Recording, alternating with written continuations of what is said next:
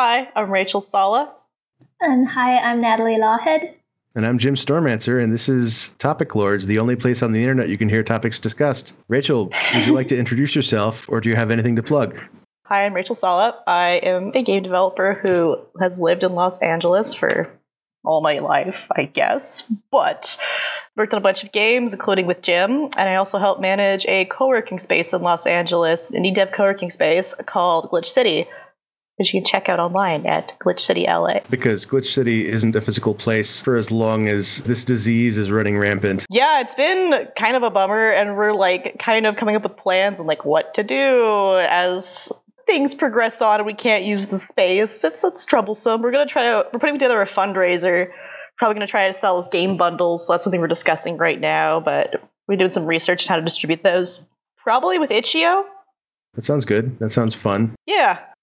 Natalie, would you like to introduce yourself, or do you have anything to plug? Yeah, I'm Natalie, and I go by Alien Melon online, and I make art games, and my most recent one is called the Electric Zine Maker, and you can make zines with it, so it's fun. You can check it out if that sounds interesting. It is a very fun tool. I guess I checked this out like a year and a half ago, and it was a very fun tool then. I assume it's only gotten more fun. Yeah, it has much more weird tools in it, like fluid dynamics, and you can splash around in your artwork and just kind of really bizarre and dumb things you can do with, art. So that's really cool. People like it. I'm very happy. Yeah. Are you ready to start on some topics? Yeah. Yes. I love topics. So, Rachel, your topic is, if there was another animal that was horse-sized and rideable, what would you want it to be? Yeah, I've read a lot of I guess people call it speculative fiction, where it's in this world, instead of having ride horses, you have riding dogs. Dogs already come in very large sizes, but in addition to being tiny little teacup poodle to Great Danes, which are pretty big, they're horse-sized. So you could have a full horse-sized dog and just ride it around. And I'm that's pretty cool. But I'm thinking of also the mount system in World of Warcraft, where you could ride all kinds of wacky things. And I don't know. I kind of wonder how human civilization would have been different if instead of horses, I don't know, we had really big birds. Just imagine a rideable chicken. How would our civilization be different? Because right now, horses are a companion animal. We think chickens would be kind of dumb and silly, but cute and fun still. Don't get me wrong. But it could also be a more vicious bird, kind of an offshoot of the ostrich, sort of. Something like that. They actually are built for running. Would that be an interesting riding companion? Or be something, a giant rat, and you just ride around on a giant rat. That'd be pretty cool. That could be dope. Rats are pretty cute, and they're clever, and they'll eat basically everything, and they have little nimble paws, so they go over more rough terrain than a horse. I'm just excited by the idea of large animals that are normally very small. I was when you mentioned World of Warcraft, I was thinking about the mechanical bird that the gnomes ride. Hell yeah. It made me think about if we rode birds in our ancestral environment, maybe instead of cars, we would just invent mechanical birds to ride around instead, and they'd be lauded as being cleaner and safer, while not actually improving our lives in any way. I would have to go though with having grown up watching, when I was 5, I loved the show He-Man, the most testosterone-filled Saturday morning cartoon available. And He-Man rides I'm not sure if it's supposed to be a tiger, but it's a big cat of some kind. His name's Cringer. Right. Yes. Yeah. I don't know if his name changes to something else when one of the gimmicks of that show is that both He-Man and his cat transform into buff versions of themselves who are no longer scared, and then they save the day. And I think Cringer is the name of the scared form of the cat, and then he turns into some muscular, confident cat, much like Prince What's-His-Face turns into He-Man, the muscular, Adam. Confident man. Right, yeah. You know more about the show than me. I gotta be honest, I know all of this because I've seen the He-Man Sings video, which is this true center of the internet. I've watched that probably 1,000 times. Uh-huh. And I don't know if you've seen the full thing with the intro, but the intro is all the names of the characters and stuff. I don't think I've seen that one. I'll have to send it to you after this. It's very good. Anyway, what I'm getting at is that I would want to ride a house cat, except the house cat is enormous. Hell yeah. Would it be all house cat breeds? So they have the orange tabbies and big fluffy ones. Get like a Norwegian forest cat, but it's like horse sized. Yes, I definitely want to ride a Norwegian forest cat. Nice. So fluffy. I feel like I'm really stuck on the idea of chickens. Like, if chickens were giant and we would ride them and civilization would, like, have grown up with chickens rideable, would we treat chickens the same way as we did horses? Like, have chicken contests and how glorious chickens are and kind of like this obsession with chickens and then unicorn chickens and all that? I'm pretty sure there's, like, fancy breeds of chickens that are bred to look very fancy and not to lay eggs. They don't lay eggs all that much, but they're very fancy. Like, if you look at Polish chicken, they have, like, beautiful afros. They're very silly. Yeah, I've seen some very gorgeous chickens. I didn't know they're Polish, you said? Yeah, Polish. Do you think the Poles rode chickens Oh, I hope so. 100 years ago I hope so. instead of having cars? Yeah, me too. Because that's the only way I can think of to explain this. I hope the chicken unicorn also exists in Poland as well. We should see if The Witcher covers this valuable cultural asset. They already have like some like chickeny monsters, like the basilisk. I think is half chicken, like part chicken, part snake. Would they like still lay eggs? You think? Like, would you get like a single giant egg every single day from your riding chicken, and would you eat it?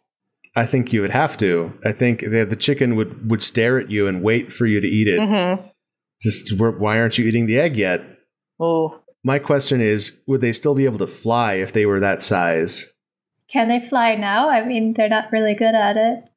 Yeah, I guess not. They can fly, just very poorly. Like parrots have chickens, and they're not good at it. But you know, they can go over a fence. It's very irritating when they do that. You're just like, okay, I gotta hop the fence and collect my chicken. Don't mind me. It's just me and my chicken who got away from me. They're good pets, though. They just kind of like chill out, eat bugs and vegetable scraps.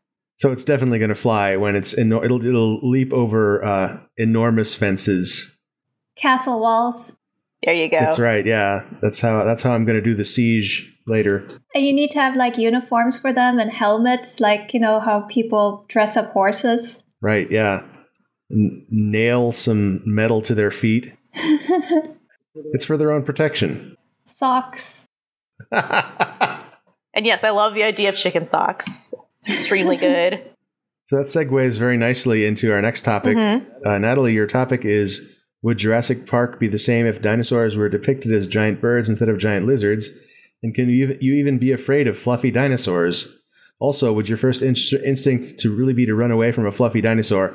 I would be terrified of fluffy dinosaurs, for the record.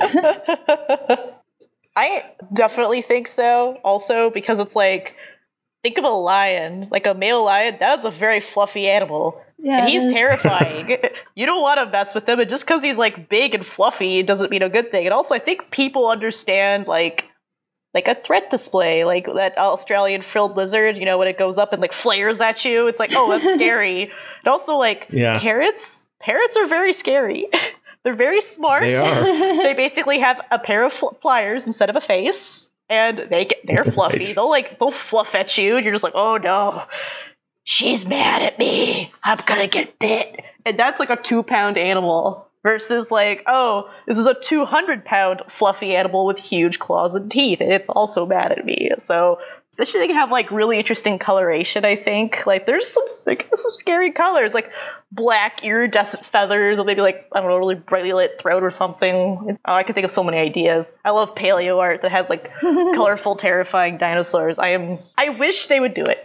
I wish they'd remake it. Yeah, I mean, if Steven Spielberg can change shotguns to flashlights in E.T., he can fix the dinosaurs to have feathers in Jurassic Park. Make them very fluffy and round, like a contender for the round animals Twitter. Oh. Yes. Make them into burbs. I mean, hedgehogs are basically perfectly round, and they're frightening because they're so pointy. Perfectly round, like Velociraptor, though. I guess technically Velociraptors are like house cat sized, right? They're real small. But there's other like large raptory dinosaurs like Deinonychus and stuff, right? How big are they? Man-sized, like the way the Velociraptors are in Jurassic Park. But the actual like species of Velociraptor, I think they're like house cats. But they didn't think they'd be scary, so they're like, let's make them big. And then they discovered other species, like, right after that movie came out. That was kind of like a mind fuck for me as, like, a kid. I was real mad. I'm like, you mean velociraptors are small? This is the most frightening thing in my entire childhood, and they're small. They don't even exist. Ah. Yeah, I guess if it was a really big dinosaur, like, man-sized, being perfectly round, that would also be very scary, because it's like, that's a very round animal. Too round. It would be kind of a lot, I think. But it also might be a little hard to resist the urge to just, like, smash your face into them and be like, so fluffy! I'm just thinking there's like, large, frightening, fluffy animals, like bison and lions again. They're very scary. They don't look nice. I feel like if it would eat me, I wouldn't be able to be mad at it because it would be so cute. Yeah. You'd be like rolling around in its stomach, like when the dragon eats you in Adventure, and you'd be like, "This thing's adorable." Yeah. Just give it a hug from the inside. How big do you think Pom Pom from Homestar Runner is? Oh, that's a good question. Oh man, I always kind of assumed Homestar was like default adult human size, so somewhere around like 5'8", 5'10", and Pom Pom's bigger. So Pom Pom's probably 7 feet tall, at least, and then perfectly round. Yeah, 7 foot diameter sphere, you think? Mm-hmm. That seems about right. Yeah. I'm processing the idea of them being about human size, because when I see cartoons, I always imagine them kind of like half a person size. Human size seems very excessive already, so that's like extra large. So if they're like half size, that means Pom Pom would be like 3.5 feet in diameter, maybe? Does that sound reasonable? Because I'm okay with that idea also. Yeah, it'd be like a beach ball. Uh-huh. What are they called? They're like for Pilates, and some people sit on them for their posture instead of a chair. Oh, yeah, I don't know what you call those, but I know what you mean. You know what I'm talking about, though? Like, yeah, probably about that size, but Pom Pom would probably not very like it very much if you tried to sit upon them. That's still a very cute size. So, Natalie, you were saying that before the show that you were inspired to ask this question by your new parrot. You want to talk about your new parrot? Oh, yeah. She's really cute. She's like, literally, whenever you have a parrot, they're like tiny dinosaurs. They're kind of, the beak is really intimidating. And like, she's so smart. It's freaky. Like, she'll watch you open the cage door, and then she's going to start trying to do it, like right away. Right. Yeah, they're pattern matchers. Yeah. Are you ready for another topic? Yes. So my topic is daylight savings time abuse in speedruns. I wanted to talk about, I found out recently that in the game Super Mario Odyssey, there are certain goals that you can accomplish that require a certain amount of real-time waiting. So if you plant a seed, you have to wait 20 minutes for it to grow, and then you collect the moon that comes out of the plant. And so when the world record route currently has one of those moons in it, and the way that they handle it is that before they start the run, they set the system clock to like 15 minutes before midnight. Daylight savings time is about to switch over, and then they have like a 10-second window to plant the seed, and before the daylight savings time sends the clock an hour ahead, and the plant grows immediately. And I just thought that was an extremely clever abuse of our cultural definition of what time is.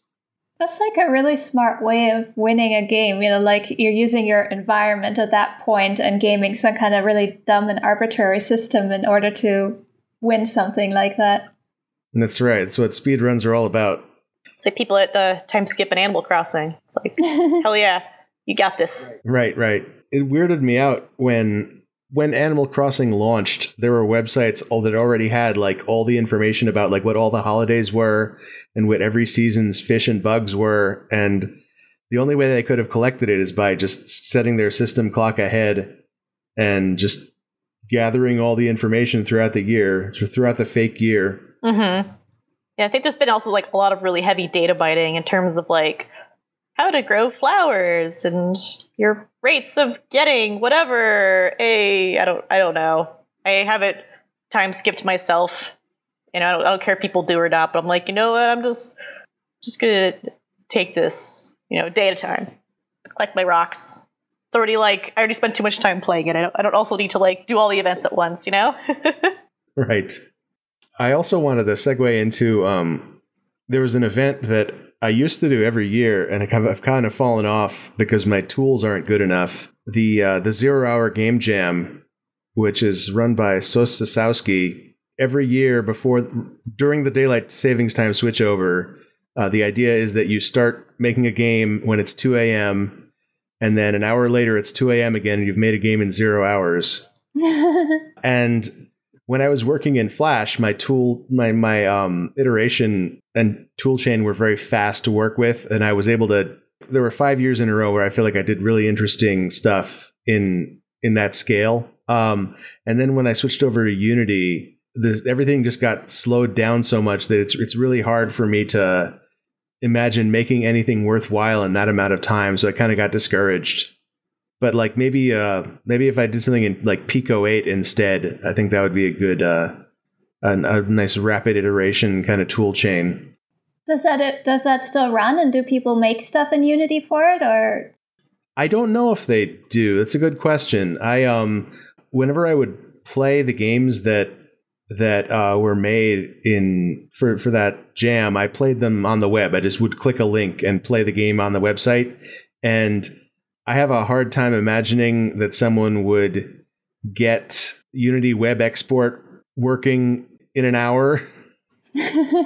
Yeah, I haven't really checked out any games from that jam since I stopped doing it myself. Natalie, have you used Flash for a long time? Do you still use it? Yeah, I still use it. I mean, I love it, and kind of for the work I do, I don't really care what anyone thinks about what I use, or my tool base or whatever is so weird anyway. Yeah. I use what I like, so yeah. Do you use the Adobe Flash editor, the animator and the IDE that they ship, or?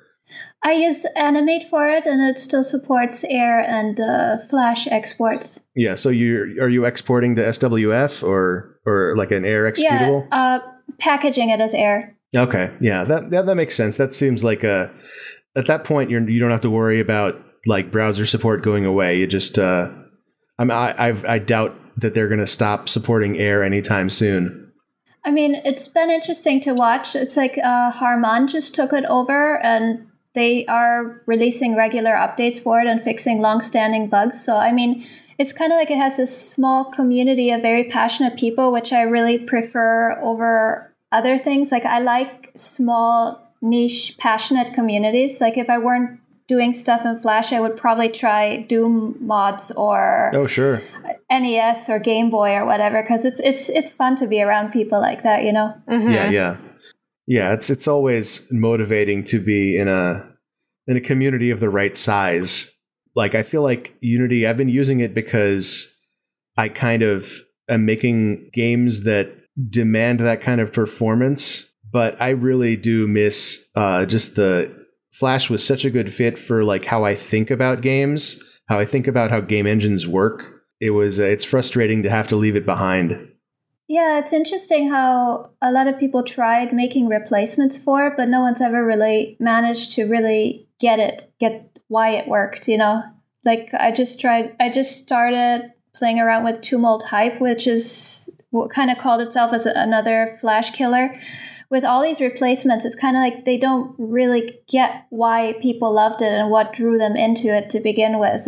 It's a big philosophical loss with Flash going away. Yeah, it's frustrating. Are you ready for another topic? Yeah. Yeah. So this is a write-in. Brad asks, hands-free browsing seems great until you sneeze and close all your tabs. I do think it's an interesting, and I don't know how much of this is just comfort with having done it for decades, but I actually really like mouse and keyboard as an interface, and other interfaces that like voice or touchscreen have, or even a touchpad, while they are convenient in some respects, they fall short significantly when you're trying to actually get serious work done. When you're trying to do more than the most basic stuff. And it's exactly stuff like this where it's just not precise enough. Yeah, I wonder sometimes if we're getting old, or if that's really true. Like the whole way computers are set up, as you looking at a monitor, and the way to interact is with the keyboard and mouse. Is just how, I don't know where I'm getting with that. So someone else answer. Well, I think the idea is compelling that like we like this stuff just because we're accustomed to it. But there's also the fact that like we've built it up as a tool set over decades. Like as a culture, we've learned how to use these tools, and we've built software around using these tools. And the touchpad or the touchscreen are just not as mature. And so like maybe after the touchscreen has been around for as a common form of UI for 40 years or whatever, then it might be different. But my guess is not. My guess is that like the keyboard is going to be useful for a long time for tasks like programming, especially. Yeah. Also, like touchscreens have their place, but like a nice mechanical keyboard just has a good feel to it, you know? And they can't do that with a touchscreen. It's just like, it feels like, it's just like you're making like, you know, thunderous, like clack, clack, clack. You're just like, oh, this feels incredible. I love this. It's hard to not have that. Like, granted, I'm like on a laptop right now, typing on that's like a sponge. But I also have like a nice mechanical keyboard, and boy howdy, is it loud? And boy howdy, do I love it. This juicy feedback. Yeah, it's like the feedback is nice, and also like touchscreens have the problem where like human hands are disgusting, and then the screens become disgusting, and it's just like this perpetual like you just look at the screen, you're like, this is disgusting. Like I don't know if you all have, like taken a call on your cell phone, which I know is wild, but then like you like pull it away from your hand, there's like a disgusting ear print. You're like, I am nasty. Yeah. I am a horrible greasy ape. And I guess like the fact that there's like keyboards and mice, you don't have to interact with the screen, so you don't have to see how filthy you are constantly. If you've ever opened up a keyboard, they're fantastic mirrors to how filthy we are as well. Oh, but I don't have to see that every day. It's just like that's a once in a while, just horrible treat. Yeah, that's fair. Yeah, that's another thing that bothers me about a touch screen.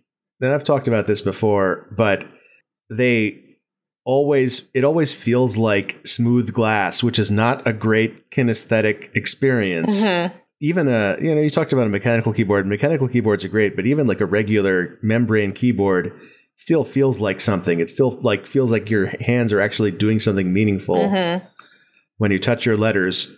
But I do feel like even the mouse and keyboard in a real sense are a step back from the kind of craftsmanship where you might have a dozen tools to build whatever it is you're building, and they all feel different under your hands, and they all have a different kinesthetic experience.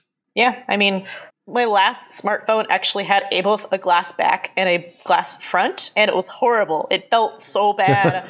I bought a case purely so I wouldn't have to be constantly touching glass, because it just felt terrible. Was the glass back also like a touch interface? No, they're just like, it's cool. Glass back. And I was just like, why? You're killing me. And I was like reading reviews online because I didn't realize this when I bought the phone. People were like, oh yeah, it's awful. Get a case. Yeah. It's like good to have a case anyway because I drop it, like people do. But, it was still kind of a bummer. Yeah, this conversation is making me want to start a bunch of hobbies where I'm touching weird things.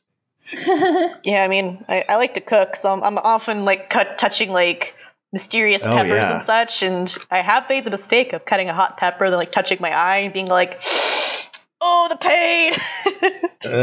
So that's a fun texture. That's a unique kinesthetic experience. Yes.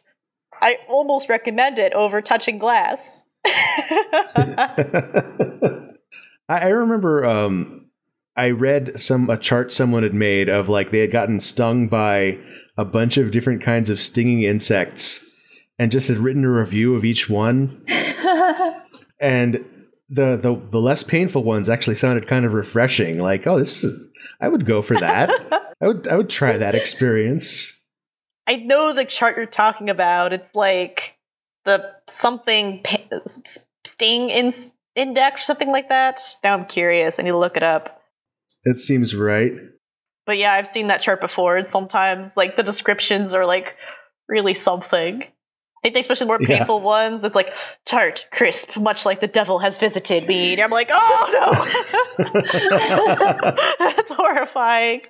The Schmidt Sting Pain Index. There you go. Yeah. I've seen this before, because just like reading about terrible things animals can do, it's fascinating. Pain level 1 is described as almost pleasant. A lover just bit your earlobe a little too hard. The sting of the sweat bee is described as light, ephemeral, almost fruity. A tiny spark has singed a single hair on your arm. See, I would like... That sounds nice. I would, yeah, exactly. I would do that right now. Now I'm reading the descriptions of some of these things. I'm like, no thanks. I don't need to feel these. Okay, all right. Give me an example of one that you don't want. Bullet ant. Pure, intense, brilliant pain. Like walking over flaming charcoal with a 3-inch nail embedded in your heel. Oh, what level is that? 15. It goes up to 15. Yeah, number 1 is a honeybee. Oh. That's not the one about like being bit. I just clicked a random image on Google Maps, not Google Maps, Google search, being like, oh, what's the description? Because that's what I'm looking for here, Very good. Yeah, let's not get stung by bullet ants. That sounds bad. I'm guessing that's how they got their name. It feels like getting shot. Hey. Are you ready for another topic? Yeah.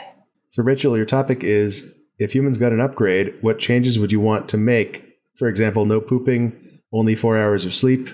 Yeah, I've seen this kind of poster a couple of times, like, what would humans 2.0 have? And they usually have, like, cute things like, eyelashes no longer break off and embed themselves in their eyeballs. And I'm like, yeah, that sounds great. That's happened to me, and it's an unpleasant experience. Have you seen the infographic of the human that evolved to survive car crashes? Yeah, I hate it. It's pretty bad. It's really bad. It just seems like an uncomfortable way to live. And Natalie, do you know the thing we're talking about? No. Let me see if I can find it. Oh, gee. Okay, yeah, so go ahead and describe what you see. Oh, a thing on a couch that's kind of like it evolved from a necessity of being in car crashes. Uh-huh. It's kind of depressing. I like how they put it on the couch. Uh-huh. Because that's where humans go. On couches. It's our natural habitat. I'm on a couch right now. Looks very comfortable. Yeah. So we're looking at a thing that has, I'm not sure what all the nipples are. I think those are just decorative, but the skull is just imagine if all the bones in the skull just expanded in volume to be twice as big, and then the face receded into the skull to be protected by the outer rim. Yeah, he looks a little bit like a snub-nosed monkey. I'm at roadandtrack.com, an article about car culture, and the illustration of this man on the couch is the caption is Graham getting ready to binge watch the newest season of Orange is the New Black. So we know what kind of TV he likes. So with Rachel's question, does that mean enhancements or changes would physically make us look different too, or can we keep how we look and just have the changes? I always assumed it would be not huge physical changes. There might be some minor things, having detachable boobs would be pretty cool. You just be like, I don't want to deal with them today. I'm gonna leave them at home. Lots of people be like, I don't want to deal with this part of my body today. I'm just gonna leave it at home. I have a stuffy nose. I'm just gonna leave my nose at home. Or this ear really hurts, or I'm having a terrible hair day. I'm just gonna take off my hair and leave it here. Don't worry about it. So, do you want to be a Mr. Potato Head? Yes. Oh, that's a grazing. Sounds like a good time. But also, I don't know, there's just some uncomfortable things, farting. Don't really need that in my life. What if we just didn't fart? That'd be cool. It's embarrassing moments in middle school and stuff, or you fart in class, or with laughs and nose. They're like, oh, it's so stinky. I can't believe you did that. I'm just like, well, never come back to school, I guess. I had a good run though. 13, life is over. I wouldn't mind also sleeping less. I do want to sleep. It's nice taking a break and just be able to space out and not be around. That was the first thing I thought of, was that I don't want to sleep ever. Okay, that's fair. I like doing it once in a while. It's like nice to take a break. But also, I don't want anybody else to know that I don't sleep, because if they do, my employer is going to want another 8 hours a day out of me. Yeah, right? Yeah, that's kind of like one of the fears. Like, if we didn't sleep, like, what would it be like? Would our just... We already spent like a third of our life asleep, and that seems like too much. But like 4 hours, that's like doable. It's like a rest. You get like most of the like, midnight to 4 a.m. sort of dealio. That'd be okay. I'd be okay with that, I think. Yeah. Just a little sleep. But like, there's other things too. Like, it'd be cool if we could like regrow parts. It's like the opposite of what I said earlier. It's like I wish I could take off parts. It'd also be like regrow parts, lose fingers or limbs or eyeballs, whatever. I don't want to get too like grim about it. But if they grew back, that'd be pretty sweet. Like for like a salamander. It'd be like a renewable source of food too, because you could just eat whatever you take off. Yeah. Oh. Well, that's intense. Natalie, did you have did you already answer the question of what change you would make? I think I would just remove having to poop and eat. Would you go like solar powered? Yeah, like photosynthesis. You just sure exist. Okay, so the physical change that would happen there would be that you would be green. Ha. That wouldn't be so bad. Sounds pretty that nice. would be fine. Sounds fun. All right. What's the most fun color to be? Transparent. Oh. That reminds me of like when you'd ask people in school, like, what's your favorite color? People would say clear or rainbow. Like, you're not wrong, but it wasn't what I was thinking. But no, you could be transparent. That'd be a pretty fun color. There's like transparent plants. It's like, when electronics had that thing where all the electronics had to be transparent. I remember that. Like transparent people. Oh, you can see all the innards. It's like frogs you can see through. And those fish. Yeah. It's like so cool, but I'm also like, oh, that's a lot of bones. Yeah, I can't. I'm trying to remember what they called it in, for example, the translucent purple Game Boy. They had a word like atomic purple, I think it was. I had that Game Boy. Yeah, me too. Yeah, I would be atomic purple. Like I could be the. I'm just imagining being like the model for like a biology class. Like you could just see all my organs, especially if I could like turn different organs translucent at will. And then like, here, just check out my pineal gland. Oh yeah, that pineal gland. Natalie, your topic is designer question. Is it bad representation to put a dog in a video game and then not let you pet it? How would dogs feel about this? I think dogs would hate it. They're like, but I'm a good boy or girl. I want pets. So do you think dogs think all dogs are good? Or would a dog be like, yeah, of course that dog doesn't get pet? That's a good question. I mean, they're descended from wolves, which are pack animals, right? And they're like, we're very into like, keep the pack alive, let's share. I think it's been like pretty debunked at this point about how the whole alpha leader thing was all like, no, that was like in a zoo condition, and these wolves weren't raised together. They didn't know each other. It didn't make any sense to be studying them this way. So it's like, okay, alpha thing doesn't make sense. But I've seen those like graphics online about how like wolf packs will travel, where it's like the oldest or the sick ones will go in the front because that sets the pace. And then the strongest wolves will be in the middle and at the very back. Mm-hmm. There'll also be like a chunk of like the younger wolves or the less experienced wolves near the back, but it's supposed to be like a pattern. So it's like the leaders keep an eye out to make sure things are okay. They're like ready to defend the team. So they like work together, So I think dogs like probably to some degree want that for other dogs, but I don't really know. I'm not much of a dog person, to be honest. So I don't know overall. It might be like humans where, you feel that way about humans in your tribe, but humans outside of your tribe definitely don't deserve pets. Not sure. But in the video game, though, I do like petting dogs. Can you pet the dog in Electric Zine Maker? I should put a dog in there just so you can pet it. So that's a good idea. Good idea. The pet the dog tool. Or it could be a petting tool, and then you could just have a sample zine, which is of a dog. You just pet all the things, the UI, the drawing area, anything you want to pet, you can just pet it. Yeah, and it all reacts and pushes back against your hand.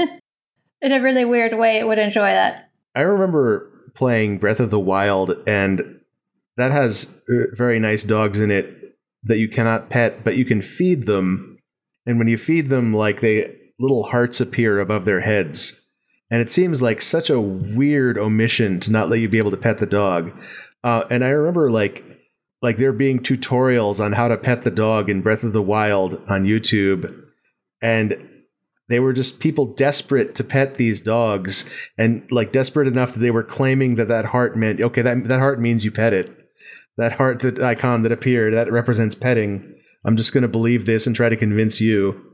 It's so interesting how people get desperate to want to do something as basic as that in a video game, and it seems like such an oversight for designers, because like GTA has this really adorable dogs, the next gen one, and like it's so upsetting that you can't just pet them. You can hit them or stomp them, but you can't pet them. And like I went online just to figure out, can I pet these dogs? It seems like it's so dumb that you wouldn't be able to, and everyone's asking that question. Yeah. I feel like the GTA modding scene is pretty robust. I wonder if someone's added that. Probably. Yeah, I remember people being disappointed about Breath of the Wild that you couldn't pet the dogs, but you can like sort of play with them. Like if they start spinning around chasing their tail and you like crouch down and start spinning around, they like you. The like little hearts come above their head. And I was just like, oh, you can play with the dogs. Yeah. It's pretty cute. In Mario Odyssey, I don't think you can pet the dog, but you can throw your hat and the dog will fetch the hat. Love it. That's pretty good. Ready for another topic? Yes. Yes. So my topic is the Cool S and the alphabet shovel. Are you guys familiar with the Cool S? Yes. No. It's I'm sure you would recognize it if you saw it. It's a particular way to draw an S-like shape where you start with 6 vertical lines and then yes. This is the sort of thing that like was a meme among school children for a very long time, like at least for decades, and no one really has been able to track down the origin of it.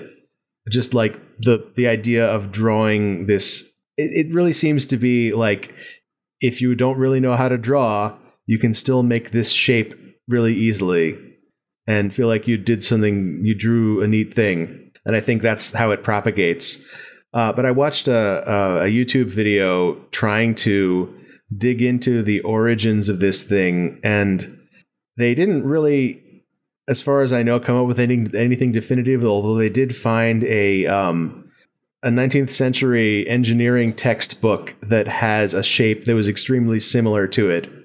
Ooh. So that was fun. But what I wanted to actually talk about was that the creator of this video used the term alphabet shovel to refer to their keyboard while they were researching, which is just such a fantastically evocative way to talk about typing. Like they're digging for information with their alphabet shovel. I love it. Yeah. Yeah. Speaking of the cool S, growing up where I was, we do it as Stussy. Yeah, I've heard that one too. That video came up with a link to Stussy, which was that not as an origin, but like apparently they gave an interview, like a representative of that company gave an interview where that symbol showed up prominently in graffiti in the background. Huh. So there is a link, and that may be why it became the Stussy S. Yeah, I'm looking it up on Google right now, and apparently it's also a skincare line from India. Interesting. Yeah. I'm just curious, so I'm looking stuff up. My alphabet shovel's right here, so might as well use it. Yeah. If the keyboard is an alphabet shovel, then what's the mouse? There's no letters on it, so it can't be an alphabet anything. I'm trying to think of something clever and alliterative to say, and I am failing. Yeah, I don't have anything good. It's another one of those things where I'll come up with a great response at 1 a.m. Yeah, you can just like text me, be like, Rachel, I got it. This. Yeah. I'm like, oh, that's so good. If only it was 5 hours ago. Right. Or we could all do a bunch of cheering now, and then you record yourself saying whatever you say at 1 p.m. and then just interject it in editing. Yeah. And I'll record with as different a room tone as possible. Perfect. I'm fascinated by so much of this sort of thing is completely undocumented because researchers don't really care that much, seemingly, or haven't historically cared about schoolyard games or the way children interact with each other. It's really, really hard. It's just so poorly documented. It's really hard to track down that stuff. It's amazing that everybody seems to know this thing in many, many different countries. And the fact that it's so widespread would seem to indicate a very a distant historical origin, but someone must have invented it. Well, to take off with kids, it has to be also a really cool source, like some obscure Japanese video game or something. Right, yeah. I'm remembering now just drawing it. Well, I drew it a lot as a kid. Even though I could draw as a kid, I also wanted to fit in, so I would draw it all over notebooks and stuff. Right. And I'm how did I first learn how to do this? And honestly, it was probably kindergarten or the first grade. Boy, howdy, I do not remember. Do you know the hand motion you make when you're singing Itsy Bitsy Spider? Yes. Where that represents the spider? Uh-huh. I don't know if I did this as a kid, but I had to relearn how do you make that motion when I was singing to my child when I was 40 years old.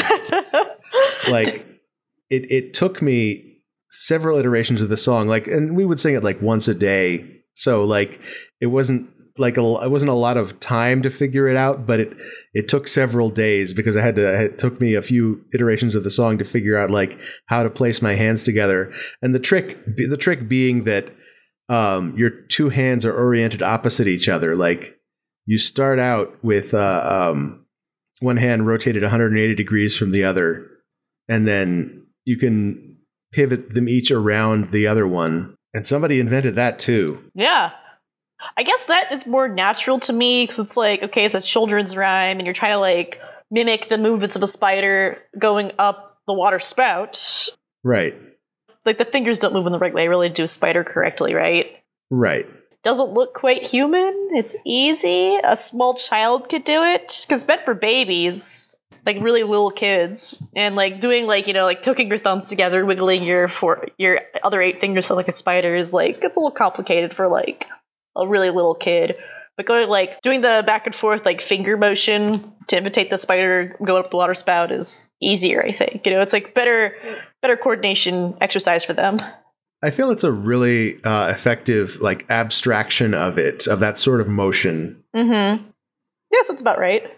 All right, Natalie, your topic is it morally conscientious to make sourdough, name it, and basically form a bond with it the way you would a pet and then eat it? Is it okay to eat something you've named and deeply care about? That's a tough one because it's I think the way you traditionally make sourdough, correct me if I'm wrong, because I was given some sourdough starter at the beginning of all of this current situation, and the next day I immediately dropped it on the floor and broke the glass it was in. So I was whoops, I guess this isn't for me. But you feed it once a week, right? And you're supposed to throw out half of it and then feed it and then throw out half of it and feed it or something like that, right? And until it gets to a certain size, then you make bread with it. I know I've never really made bread. I don't really know how this goes. I was really excited to try, but aren't you supposed to measure how healthy it is by how many bubbles it makes when you feed it? Maybe. I never got to that step. I just got the starter, and then I immediately killed it by dropping it on the ground. Put it in a plastic container instead. Oh yeah, that would have been good. But I had a glass mason jar, and I was this will be my baby's new home. I hadn't even named it yet, to be honest. It would have been Gerald or something. That's a good name for sourdough, but you got to feed Gerald. But I don't think you use the whole thing at once, even when you cook it and eat it. So it's just a piece of Gerald. Yeah, but it's still Gerald. It's true, but it's similar. My parents have a bunch of fruit trees, and right now they're making a ton of fruit. They have 9 billion peaches, and the peaches are a piece of their fruit trees, which they have named. Each of them has a name, but it's not like the whole tree. So it's just like a piece of it. Yeah, well, it's like the alternate reality where you can cut off a body part and then eat it. I don't know. Does the sourdough want to be eaten, do you think? If it were to be made into bread, would that make it happy? Well, I think it loves the bread making process. Like it's throwing a party in there while the dough rises. I feel like for all the types of fermentation can leave you really conflicted, because if you don't name it, that means you don't love it and you're not taking as good care of it, and it doesn't end up as good. But also naming it, and then you get all in your head about taking that good care of it and maybe not eating too much of it and leaving enough of it so it can keep propagating and all that. It seems like an emotional journey. Maybe you have to give it a name of like someone you don't like. I think there's a alternate reality where we eat the dead, and that's just considered a noble, good thing to do. Like, don't you want to be useful? Don't you want your body to be useful after you die? Oh, man. Passed on to all your friends or whatever. Yeah. But in the similar way that like there are some services where they will like they have the idea of like burying you and then planting a tree over your body, where this tree in a sense becomes it's what you become, what your remains become. I think there's a kind of a beauty to that. And similarly, like if your friends eat your body, your friends and family, they all in a sense become you. In a similar way to the way you already are a part of them because they have memories of you. This is like making me think of the movie Midsommar. Ha. Which part of it specifically? I don't know the. So I can think of a couple parts. Yeah, like the eating part or whatever. Oh yeah. Did they eat human body parts in that movie? It seemed implied that one of the people that tried to get away ended up in the pies. I don't know. I felt like that was being implied. Yeah. Oh, I know. Like at one point, like one of the cultists stuck one of her hairs in a pie meant for one of the visitors because she wanted to bone him, and that was like an invitation to like, hey, come bone me. Here's one of my hairs. I didn't quite pick up on the eating people, the pie vibe, but the hair thing was pretty obvious. But it could have definitely happened because that movie was very dense, and it was certainly a lot. Honestly, I didn't know it was a horror movie when I went to go see it, and I was like, well, I was not emotionally prepared for that at all. There was a lot to unpack. Yeah, like someone told me it was a relationship drama, and I was just like, okay, not really my speed, but sure. And then I was just like, oh. So much of it is, though. Like, yeah. But that's a hell of a way to describe to someone, because I usually don't like know anything about movies. I go and see them pretty blind. I don't know anything. I like it that way, actually. I'm like, oh, what a surprise. Like, I didn't know Jojo Rabbit was about Nazis. I literally did it. I'm like, I have no idea what this movie's about, and I'm not going to look it up before I go see it. But, like, Midsommar, someone told me it was a relationship drama, so I was like, oh, okay. I'm ready. And then I was just like, oh, no. I wasn't ready. Rachel, your topic is, what's a terrible food from your childhood that you love? Oh, man. Definitely a few of those. Like, just some, like, weird comfort foods. When my brother and I were sick, my mom used to frequently make us a packet of soy sauce flavor of instant ramen and stirred an egg. Oh, yeah. And that was, like, our sick food. And I still do that now if I'm feeling sick or crappy. I'm like, I'm going to make a packet of ramen and stir in an egg. I also usually put in a fistful of spinach and 2 eggs because I'm an adult and need to eat more now, but still, like, kind of a comfort thing, even though I know it's just like a salty carb blast. It's not exactly healthy, but I feel like the egg makes it technically healthy. Yeah, the eggs and the fistfuls of spinach help, but it's also, like, it's incredibly salty. Like, I think it has more than your daily recommended amount of sodium in it, and it's really carby, so at least for me, I usually feel hungry a few hours afterwards, but if I just want something that I can cook in, like, 4 minutes and it's comforting, that's a way to do it. But I've definitely eaten worse things than that. I think, I believe people in the army call it shit on a shingle. Growing up, that was impolite, so we didn't call it that. We called it cowboy special. But really what it is, it's like chipped beef in like a cream sauce, like a bechamel sauce, and you like put it over a piece of toast. That sounds amazing. I don't think I've had that. Yeah, it's good. It's not great. It's not the most. It's not healthy either because it's like chipped beef. It's real salty. It's got a lot of. Actually, I don't really know what goes in the sauce. I'm not sure what kind of sauce it is. I haven't had it in years, but that was the thing my mom used to make for my brother and I a lot, especially over the summer. Because I think it came together real fast, and she was like, "I'm busy. Here you go. Here's your cowboy special." And then it was years later I realized it was called shit on a shingle. And it's army food. Because she liked to make it as a comfort food for her because her dad used to make it. He was in the military for years, and that's probably where he learned to make it. But he was like a very proper man and would not swear, so you can't call it shit on a shingle. It's cowboy special. But yeah, or SOS, also known as SOS. I used to absolutely hate mushrooms. Like, if I had to eat mushrooms as a kid, I would eat them crying because they were just like some horror movie. I didn't know what horror movies were, but they just seemed like the worst, most horrible, weirdest food ever. And now I'm okay with mushrooms, so yeah. I'm glad to hear that. Mushrooms are great. I'm a big fan. What are you feeding Marley? She eats everything. I don't know what is up with this bird. The last parrot I had was a parrotlet called Monkey, and he would eat only seeds and was really afraid of anything wet. This one eats everything you're eating and wants to even eat the unhealthy stuff and will even want to have the alcohol. And parrots shouldn't have alcohol. And it becomes like a battle to keep her out of the alcohol and keep her out of things and just eat this. So it's really cute. That's delightful. Wait, well, when you said your parrot Monkey was afraid of wet things, does that mean he wouldn't eat slices of fruit? Yeah, you had to hold it for him and coo at him and it's okay, you can eat it. Wow. Do they need fruit to have a healthy diet? Yeah, they should eat more fruit and vegetables than seeds because in the natural environment, they don't get a lot of seeds. Wow. Is this true of parakeets as well? I didn't look a lot into parakeets, but it seems like, yeah, parrots in general need a lot of fresh foods. Yeah. Wow. What about you, Jim? Yeah.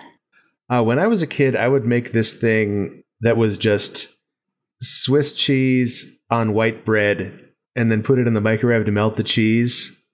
And it was the most, the simplest carb and fat blast that you can imagine. But I loved it. And I'll still occasionally, you know what? If I'm stress eating, if I'm stressed out and I'm I fucking need some mouth pleasure right now, I'll do that. And it's I won't say it's good, but some part of me is deeply satisfied by that combination of food. Yeah, I get it. Memories, right? They're important. Yeah. Yep. And that's I'm sure that's part of it. This is something I ate when I was 9 and making it in my grandma's microwave. Ah. I like spaghetti with ketchup, just like those two things. Oh, sure. Yeah. I like the idea of just feeding your parrot whatever it is you eat, because that's how we basically we never gave Winston baby food. Really? We would just, yeah. I think we might have once, but we've always just given him little scraps of what we've been eating. As soon as he started eating food as opposed to just drinking milk, we would always just give him whatever we were eating for dinner or whatever. And he was always fine with it, there are certain things that you're not supposed to feed babies, like honey, and certain sized things are choking hazards. For example, hot dogs are exactly the right thickness to choke on. Ooh, I've heard that's why people cut up hot dogs for child. That makes sense. I keep seeing pictures of that, and I'm always but why? Same deal with grapes. Oh, do you have to slice them in half? Yep. Yeah. Oh, yeah. What about blueberries? Or are those too small? Blueberries would probably be fine. Okay. I'm eating a lot of blueberries, so I'm thinking about that. But yeah, he was always fine with it. I've heard the argument that you have to wait till they have teeth, but you don't chew, you get your front teeth first and you don't chew with those. You chew with your molars, which you don't get till much later. So you just, he puts it in his mouth and mashes it up and loves it. Nice. Well, and I mean, nowadays he's got actually teeth. So but in the past, give him a slice of avocado if you're worried about if you're worried that he can't crunch on something. Well, I want to slice of avocado right now. It sounds great. And that's all the time we have for Topic Lords. Rachel, if this is something that you want, where can people find you on the internet? You can find me on Twitter at Rachel_Sala. That's RACHEL_Sala, SALA. It's like salad minus the D. It's a good slogan. Thank you. And Natalie, if this is something that you want, where can people find you on the internet? You can also find me on Twitter as Alien Melon or search itch.io for Alien Melon. All right. Thanks so much for being on. Yeah. Thanks for having me. It was lovely talking with you, Natalie. Thank you for being here. Fun. Hi, this is Jim. This is the audio I append to every episode of Topic Lords. Congratulations to our newly anointed lords. If you'd like more people to hear the show, you can tell your friends about it, or rate and review us on whatever podcast service you use. You can add content to the Topic Bucket by emailing topicbucket@topiclords.com. You can contribute to our Patreon at patreon.com/topiclords. Patrons get episodes a week early, and you get access to the Topic Lords Discord, where you can discuss topics with all the lords that hang out in there. See you next episode.